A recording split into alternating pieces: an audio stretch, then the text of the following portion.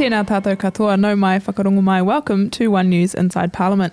Ko Lillian Hanley tōku ingoa. I'm Lillian Hanley, the One News political producer, and it's nice to have such nice energy in this room. Everyone dancing to the theme tune. It's very cold though outside, and as we go to record this, I believe Spain and the Netherlands have just kicked off in the kind of final FIFA Wellington game, which is a bit sad. But enough sports news. With me to discuss all things political are the most transparent and unclassified of New Zealand political reporting. Did you like that, Felix? I did. My name's Felix Desmarais. I'm the digital political reporter for One News. And I'm Benedict Collins. Do you think that do you think that Spain and the Netherlands listen to the Inside Parliament theme tune to like get themselves hyped up before the game? I reckon they probably did. It's quite a jaunty. I genuinely had the thought when we were just listening to it there, obviously because it's at the beginning of the podcast. Well, they probably paused the game just to listen, I'd say. But I felt like I should learn it. It's actually, I want to go learn it on the piano now, so I can just bust it out whenever and start talking about politics. Look, not to say that people who are into politics are nerds, but if there are listeners out there who can play piano, who want to send that into us, I would be into it. I'm just saying. I can play piano. Well, are you Does a it listener, not count? Do I just send it in myself? You can, yeah. All right. Number one fan. Speaking of unclassified, hot off the press today, we had a report from our spy agencies that named China, Iran and Russia as threats and as having conducted societal interference. Felix, you wrote this up today. What did you think? Yeah, Felix. Well, Benedict, so the reason Benedict's voice was so edged with tension just then is because we've had a little bit of a discussion in our newsroom about whether or not this is a interesting and insightful report. And I think that it is. I mean, it is broad strokes, but that is the point of it. It's meant to be high level. And I mean, it's more than we've ever probably had from our spy agency. I thought it provided some pretty useful insights into some of the threats facing New Zealand. Some of them we know, but perhaps more anecdotally, and it's good to have it written down, I reckon. Yeah, so there were sort of a few different themes they had, right? So they called out China, Iran and Russia as conducting sort of different types of foreign interference. I think with Iran it was more kind of keeping it, with the big protests that they've had over there, and we've had matching protests in New Zealand. The Iranian authorities kind of keeping an eye, surveilling those protesters, trying to collect information on them. When it came to China, a whole array of things. There was a case study in the report as well, which talked about a senior person and who kind of had oversight of policy and stuff in this New Zealand being kind of approached and by the Chinese people connected with the Chinese government, I guess the Chinese embassy. I wonder if that's the guy from the Public Service Commission who was recently stood down and went public, protesting that he was innocent after the SIS accused him of basically, trading information with someone at the embassy. His defence, of course, was that his boy played table tennis, and so did the boy, the son of or daughter, I can't remember, of the person at the embassy, and that's why they were communicating with one another.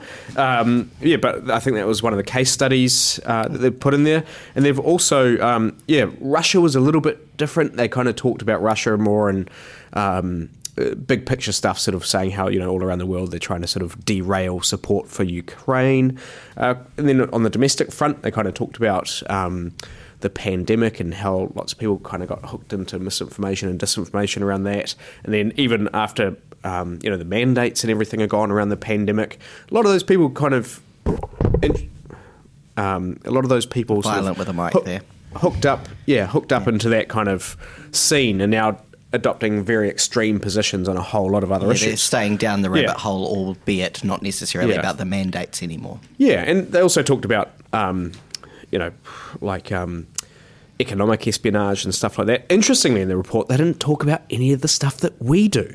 No mention whatsoever of New Zealand's economic espionage that we carry out. Like, remember just a few years ago, it was revealed that the GCSB had been spying on Tim Gross's potential rivals when he was going for the top job at the World Trade Organization. It's strange that they left this stuff out around our own espionage.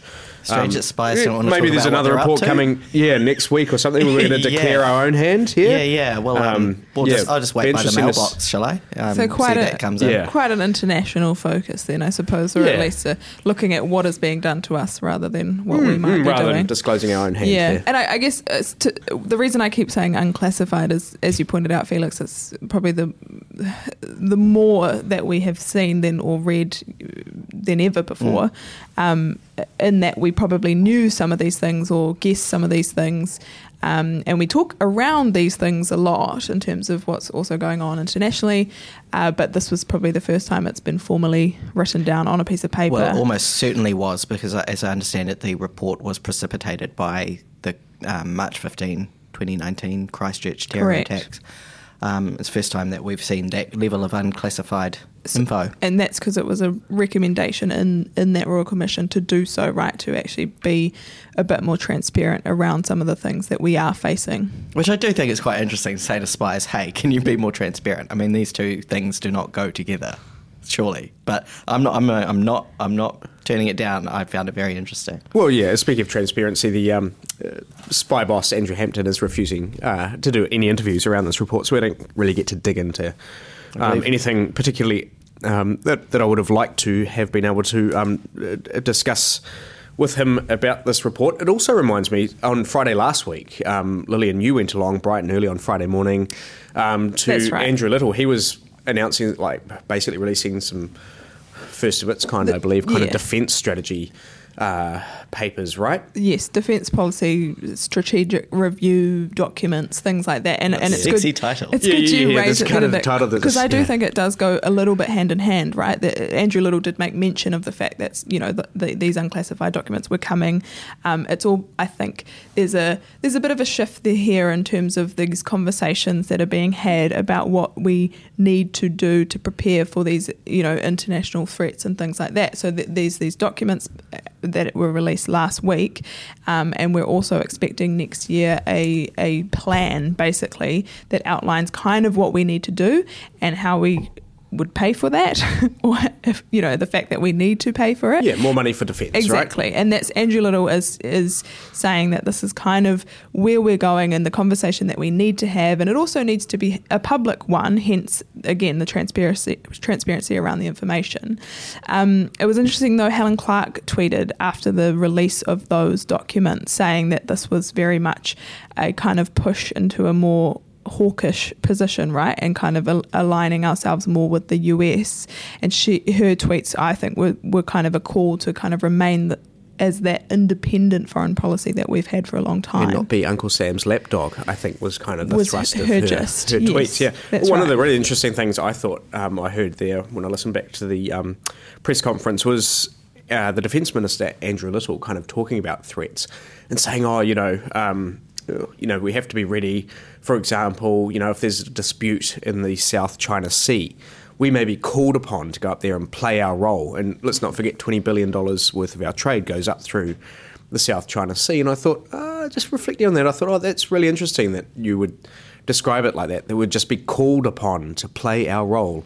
Who's doing the calling here? And why would we just jump as soon as they called us? Wouldn't we have some sort of independent thought going on here? I also thought it was interesting that you'd talk about, possibly getting involved in a conflict in the South China Sea to protect our exports, given a lot of those exports would be going to China itself. Presumably, they wouldn't be taking a lot of our product if we were going to war with them. Maybe we want to think that one through. Very complicated stuff. But yes, if anybody needs any advice, just give Benedict a call. He'll be available. He'll sort you out. Yeah. But yes, important to note, because I don't think these things are happening in a vacuum at all. Moving on though, a strong focus on the climate this week from the government. They started the week with a bit of a puffed up announcement, you might say, of announcing we had post-cab and the Prime Minister kind of clapped himself on the back for announcing some fast-tracked consents, most of which had already been announced, but also some new wind farms. Then we had a rather large investment from BlackRock, an asset manager fund. Investors, those guys, a $2 billion fund announced and it's not entirely clear how it works exactly, but there's been a lot of commentary around the announcement itself, given that the government kind of made the announcement with BlackRock next to them, yet there's no government money actually going into the fund, and some people were confused about that. Yeah, I did see some people saying, with what money is the government going to pump $2 billion? And it's like, well, it's not government money, and it's not even BlackRock's money. It's BlackRock raising that capital. Which is, again, another conversation that's began in the sense of the way that these funds are managed and how they work, and if we're going to be relying on those more, and whether that's a good or a bad thing, etc. But ultimately, the idea with the fund is that there is money for businesses to be able to kind of draw on so that they can invest in their own transitions to cleaner, greener energy, that kind of thing. And remember these announcements this week, these climate-focused announcements, even Monday's kind of puffed up, as you put it, announcement around work they've been doing over the last few years. This all comes off the back of their big motorways announcement at the weekend, right? The extra tunnels going under the Waitemata Harbour in Auckland, which they were roundly criticised for. The Greens said it was, preposterous that they would consider pumping all this money into building more lanes for motor vehicles in the middle of a climate crisis, and they were apoplectic about the government pumping, 35 to 45 billion odd dollars into this project, while at the same time saying, oh, no, the economic conditions just aren't right for us to do anything significant on tax, like a wealth tax. So I kind of enjoyed watching that play out, and then the government pivoting this week to its climate-friendly policies. You know who was a fan of that announcement, though, was the National Party. Yes. They were like, sounds very like a good idea. Yeah, except for the light rail. The only thing they were saying is like, look, but it's probably not going to happen, So that's interesting, isn't it? That's Labour and National handshake emoji. Handshake emoji. And with the Greens too, I guess them pointing out that they should, with the government, if they were going to do this, prioritise the light rail tunnel before the roading tunnels was their position too. One more thing to mention though, the tripling of the size of the marine reserve in the Hauraki Gulf, which is, that's pretty positive, I would say. I think a lot of people welcomed that announcement this week, although some advocate groups were also disappointed not to see a ban on bottom trawling. So I think there's a partial ban on bottom trawling in some areas. But yeah, what those groups were calling for is they're saying, well, why aren't you banning it in the whole Hauraki Gulf area? Yeah. They were pretty mad. So a lot of work to be done there. But I just thought I'd mention too, on the sense that back when Hipkins he became Prime Minister and he did this, his reshuffle, and he also did this refocus, reprioritisation with the policy bonfire, as it was put. He was criticised for dropping a lot of the climate stuff. Do you think that this week has done enough perhaps to maybe rebalance that? Do you think he's, this kind of focus on climate this week shows that he is mindful of the fact that climate change is happening and things need to be done about it? Yeah, I do feel like he was kind of signalling that, back when he was being criticised for some of those, getting rid of some of those climate initiatives, he was sort of wink, wink, nudge, nudge, sort of hinting that there might be some announcements. There was more coming, right? Whether or not that's enough to deal with our climate crisis, which isn't even impending anymore, it is right on our doorstep. I mean, I'm not a climate scientist, but my senses might not be enough. I think we need quite drastic change, probably. And it's also quite like we're in a recess week currently, but we've only got a 3-week sitting block left before the election campaign and the election, and so there's a lot of policy and legislation that will not actually be seen in the House at all. Speaking of, this morning, a little announcement about the gender pay gap. Felix, is this something that the government's making moves on?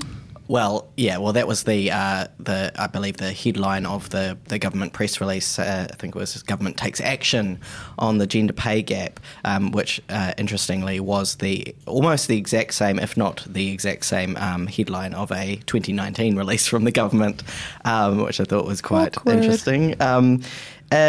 Yeah. So basically, on the face of it, the government was announcing that they're going to compel hundreds of companies to report on their gender pay gap, and that this is a good thing because if you report on it, then you can acknowledge the problem and you can possibly do something about it. The only problem is that what they were actually announcing is reporting, what was the phrase? A pay gap reporting system. That's what they've settled on. that's going to go into legislation, or a bill, but that bill is not even drafted yet. And as you said just before, we have 3 sitting weeks left. So call me a cynic, but I kind of find it hard to believe that a piece of legislation is going to be drafted, I don't know, over the weekend, and then introduced to Parliament, go through first reading, even under urgency. And, it takes quite a long time to draft. And it's not going to be drafted over the weekend at all because, as the government has said, they want to consult on this piece of legislation or before they write it. And so I guess what I am thinking around it is that perhaps there's quite a lot of signalling going on, right? Like this is them still trying to... Yeah, signalling is not action, though. No, but it's them saying this is our agenda, this is stuff that we would probably continue if we were voted in. And as Audrey Young put it in her politics briefing today around the fact that, we've had a lot of weeks of, especially at post-cab, this kind of Chris Hipkins having to go, we're not going to announce our policy yet, but is this government position? I'm not, he's sort of had to kind of go between being the Labour leader and the Prime Minister and not kind of putting a full foot on either side. I don't know. It's been a weird dance to watch. I feel of him having to kind of navigate that. But Audrey pointed out, I think, in her piece around this is him campaigning as Prime Minister. This is him. These are big set pieces, but it's government policy. But we could probably believe that it would be Labour policy. Benedict, you're nodding away. I just wanted if we could hit rewind back to our climate change conversation. I just wanted not to bum you out for your weekend, everyone. But this is a quote from the UN Secretary General Antonio Guterres from about 10 days ago. He said, "The era of global warming has ended. The era of global boiling has arrived." And watching all those pics from Hawaii coming in, wildfires flooding across North America. Which, that was actually going to be my pitch. The wildfires in Hawaii. There was flooding in Canada just recently as well, I think. Was it Canada? Yeah. Thanks, Lisa. Our producer, Lisa. She's on the money with that. Yeah. Yeah. So, there is some urgency with climate change. Desperate times. As it turns out. Quickly, before we do wrap up, a couple of other bits and pieces. I've just got a little bit more of a rant on that pay gap thing. We did ask the government today...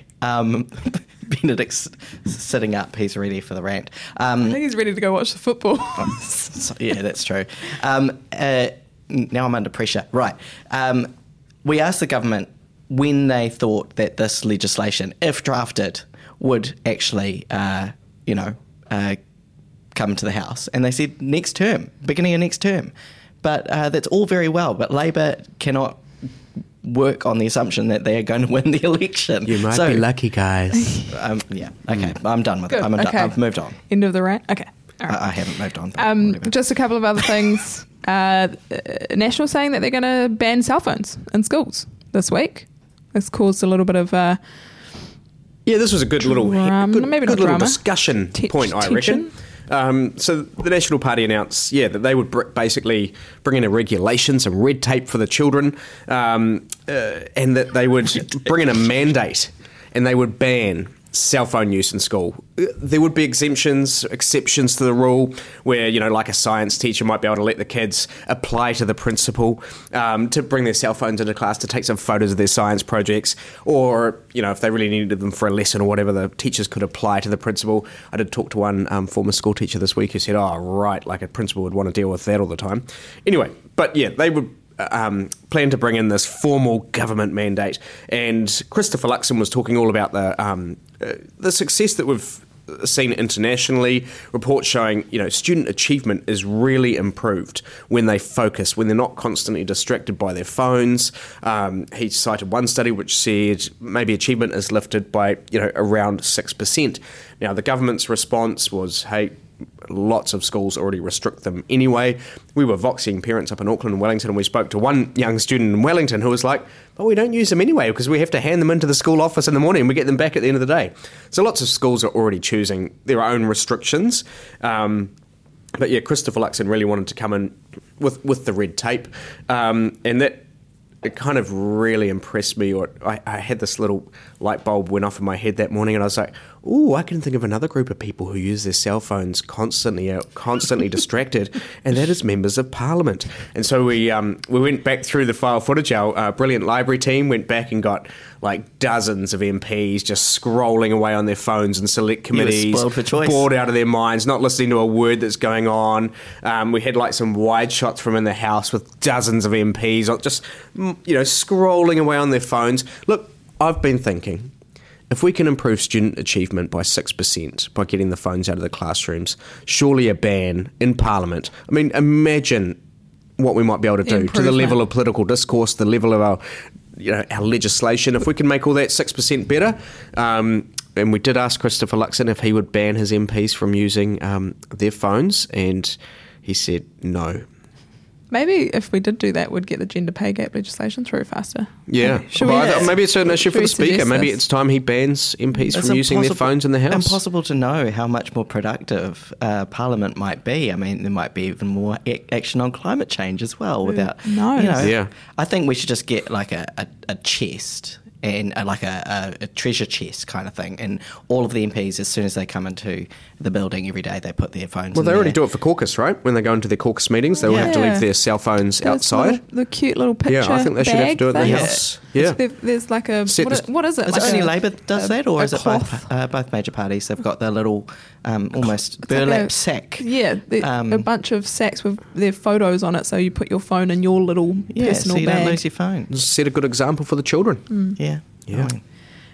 Also, another little bit of Solutions policy only. from ACT on wanting to remove cultural reports in sentencing. And Benedict, you pointed out that this was something similar that National moved to do earlier this year in June, and they repeated that yesterday. National, though, saying that they would stop the state from funding them. So I think it was at their annual conference they suggested they had a problem with that. 6-7 years ago, you had a couple of dozen, or this is off the top of my head, very few cultural reports being done. Now you have several thousand being done, and all these companies are popping up everywhere to do cultural reports, right? And they can lead to big sentence decreases. And that was the day, actually, that the government brought in Kiri Allen, who we later found out was on stress leave and stuff, and she said, that's something the government's actually looking at. They have a bit of an issue too with this whole sort of cottage industry, I think they're calling it, that's popped up around cultural reports, but ACT wanting to stop them being used Get rid of them entirely. For discounts or Take taken into Factor A during sentencing. So slightly different issues, right? So if you look into what... Well, National will get rid of funding. The funding ACT of it, but perhaps not necessarily being totally opposed to the existence of them, because I think a lot of advocates, in terms of being supportive of the fact to include context like that, it's a fairly important thing to do. There was a criminal lawyer yesterday on Breakfast pointing out that that's it's relevant information and has been useful as such. Yeah, and so we that's did a discussion try to ask Christopher Luxon what his position was generally on cultural, what role he thought cultural background should take in sentencing, which is what the ACT Party would want to remove from the law. And he proceeded to answer that, that what the national policy was is to take funding away from cultural reports, which is not exactly an answer to that question. Finally, just to mention, unless Benedict, you want to add anything to that. He's just written something down in his notepad, which is exciting to us. Maybe he's got his And he did it with quite a flourish too. He was quite excited. I'm sure we'll find out soon. Shout out to the secondary teachers who accepted their pay offer this week, getting a 14.5% pay rise, I believe. And Chris Hipkins not being pulled on yesterday in the stand-up on the issue of whether strikes work or not. He made the point that actually it was arbitration that worked, but of course strikes got them to arbitration. So anyhow, last mention. Funny for a Labour Prime Minister to be like strikes don't work. Yeah. And that was actually in Taranaki. Chris Hipkins and Carmel Sepuloni went to Taranaki, where that's where Carmel Sepuloni is from, in Waitara, and Chris Hipkins' mum attended Waitara High School, apparently, as did my mum. So that's buzzy, one of my mums. But I thought it was an interesting way of kind of kicking. It seems that like one of their first kind of campaign moves together out in the regions, I thought yesterday. A bit of a signal of, we're going to start getting a bit more of that. And also just signalling that we are expecting on Sunday a Labour announcement finally. So not a government announcement, but a Labour announcement. And there's widespread speculation that it might be on tax. Which we've been waiting for. Very interesting. And Chris Gibbons has said for multiple weeks that he'll have something to say on that in a couple of weeks. We might be there. Okay, my pits and peaks. Right, I've got something to say. You're writing down. Now, I'm not sure what ACT MP Simon Court's cultural background is. Turns out he didn't need a cultural background report because he never got charged. But Barry Soper, former political editor down at Parliament, did a little story on a few days ago about Simon Court, the ACT Party MP, admitted that he got shot in the foot with a shotgun when he was 17 years old after a drug deal went wrong. Now, Simon Court sounds like he had a fair bit of his foot blown off and spent quite a few weeks in hospital. However, the way he described the incident was quite interesting. He said he'd gone on a camping trip up north with his friends, and one of the guys he was with wanted to buy some weed. So they went to a property to buy some marijuana, but he felt quite uncomfortable and left. And he made it clear that he had no real interest in the weed or the purchasing of the weed. However, later, the people they'd bought the weed off turned up at their campsite with a shotgun, put it in his face, ended up shooting him in the foot. It sounds like they tried to take their car as well. Simon Court said his friend never got charged trying to buy the weed, but the guy who shot him was arrested and charged. And it all kind of felt to me a little bit like the stories I used to try and spin to get myself out of trouble when I was like a teenager. Like, oh yeah, we were there trying to buy weed, but it wasn't me, it was my friend Johnny. I was present, but not active. Anyway, David Seymour said he was relaxed about Simon Court's past. He said, as far as I'm concerned, he hasn't actually committed a crime.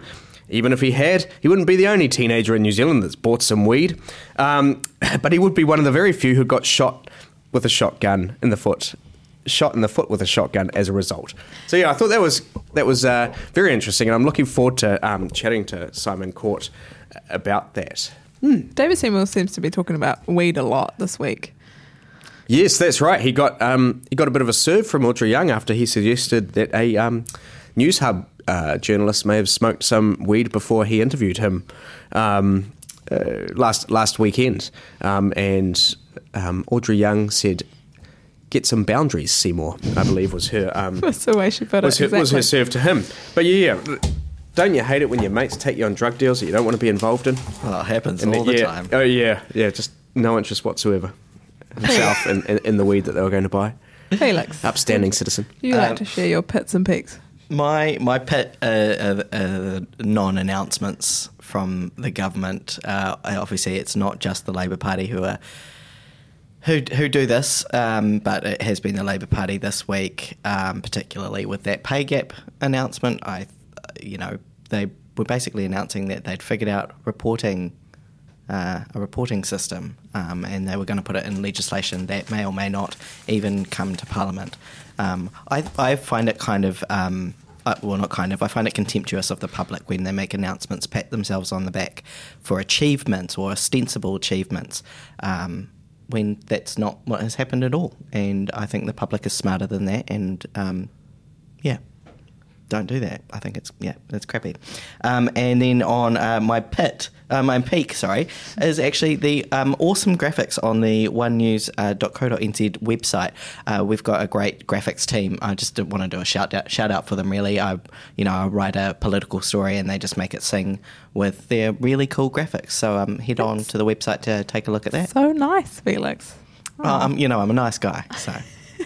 I'll just quickly, I did say my pit earlier with the wildfires in Hawaii, so thinking of everyone there going through that at the moment. My peak, though, is a little bit more nerdy, was that during this Black Rock announcement this week, that on the off chance Brett Christophers was actually in the country, and he's written a book about these sort of asset managers and these sorts of funds, and just around how, we should be wary of them, but also that I guess that they do a bit of good, and we kind of can't ignore that. So the way he put it was, if it was BlackRock investing in climate infrastructure as opposed to nobody investing in climate infrastructure, you'd know what you want to choose. But I guess the point being that we should inform ourselves about how these things work and what they mean and what they could do, because more often than not, is what his book says, and the research that he's looked at is that they are the kind of infrastructure that they fund, or for example housing, often it's kind of worse off for the people that use them. That's his kind of general statement. So we should be wary of them and inform ourselves about them. And just something, finally, just a little less cerebral to finish off with. Last week, just after our podcast, up in the house watching Nicola Willis question Grant Robertson about the fiscal hole, where she missed the word fiscal out of her question and asked Grant Robertson how big is his hole, which led to absolute hysterics among the house. Grant Robertson very funnily said, "That is not in the public interest." Nicola Willis was absolutely mortified, managed to finish her question, sat down and covered her entire face with her hand. That is my other peak for last week. Wasn't it? And it just like with the two best MPs for that to happen to as well, because they've both got good senses of humour. And I noticed Nicola Willis, she posted it again on her social media channels, so she's obviously got she can laugh at herself as well. Yeah, I just don't know if I'll ever be able to take her seriously again. I do like, right, just to add to this though, Benedict was very quick to go up to Second Bridge, so that's where we wait for the politicians to leave the house after question time, and the timing was also perfect because Grant Robertson walked out first and Benedict asked about the probing question from Nicola Willis, and then as Grant Robertson answered and then walked away, Nicola Willis walked past just that moment. and Benedict beautiful. said, Nicola. It was great timing on your part. All right. Incredible performance, Benedict. Let's leave it there. Thank you very much. This was One News Inside Parliament, your peek behind the scenes on the biggest political stories of the week inside Parliament. Head to One News for more insight and follow One News on Instagram, Twitter and Facebook. One News Inside Parliament is available on all good and even average podcasting apps, where you can also leave us a rating. To finish off, a big thank you to our recording team, Brian and Lisa. Hei te rawiki, catch you all next week. A biento. Don't go with your mates to buy weed if you don't want to be there.